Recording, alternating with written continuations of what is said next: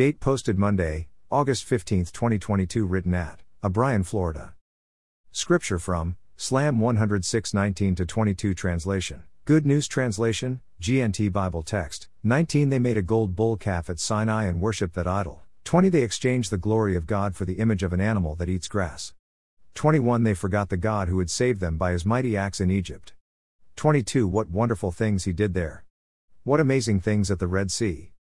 Application. In all walks of life, I believe that we reflect on our past experiences to guide our future endeavors.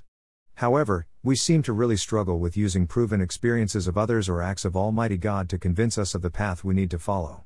We may have learned this from the Israelites that the psalmist spoke of in our scripture today, for they experienced firsthand the miracles that God performed in Egypt to cause Pharaoh to change his heart about letting his people go. They saw firsthand how God miraculously protected, fed and cared for a body of people much larger than anything we could imagine.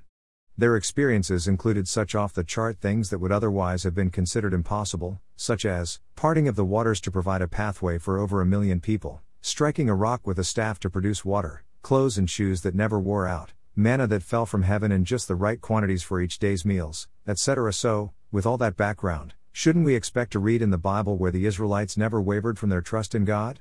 I believe that most readers and listeners will know the remainder of the story about how that was not the case, so I will fast forward to our scenario today. Let me start by reminding us that because of the Bible, we have knowledge about all that God did for our ancestors, and because He did this throughout the course of the whole Bible, and because we know that He is arisen and very much alive today, we have reason to believe that He is just as capable of repeating such miracles today. Because of man's knowledge, creativity, advancing science and determination to become self-sufficient, we have available to us many new technologies and advancements that we could turn to for knowledge and direction. Do you suppose that might be the reason we look at doctors and ask if our relative will live? So often doctors respond, "I'm not God, so I can't answer that question for you." But I would encourage you today to reflect on the miracles of God, both in Bible times and in your lifetime. I would recommend that you start your day with heart-to-heart conversations with God. Yes, He's alive and will listen to every praise, complaint or need you might have. His response back to you will be via your Bible reading, or your encounter with another believer who has a word for you, without knowledge about your need.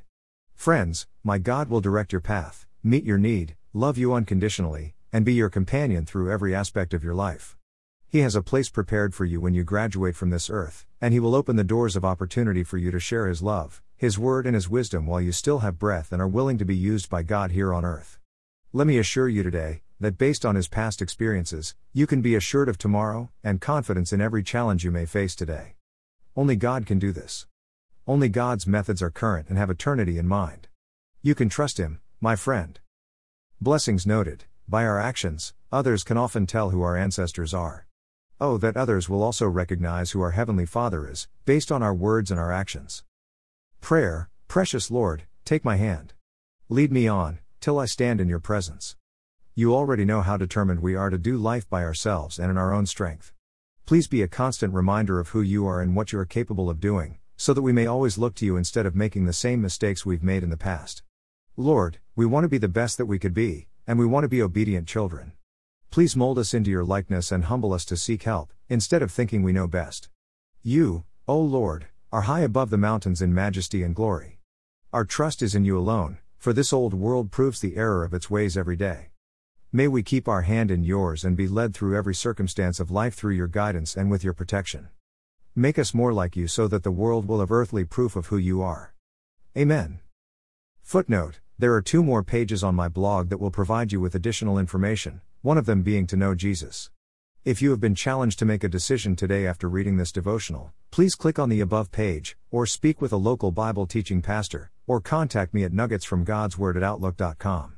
Please allow someone to pray with you and give you help and/or encouragement as you begin, or continue your walk with Jesus. Words underlined in my blog might indicate a link to a song that came to mind as I wrote the devotional. Feel free to click on the link and listen as you continue to read or pray.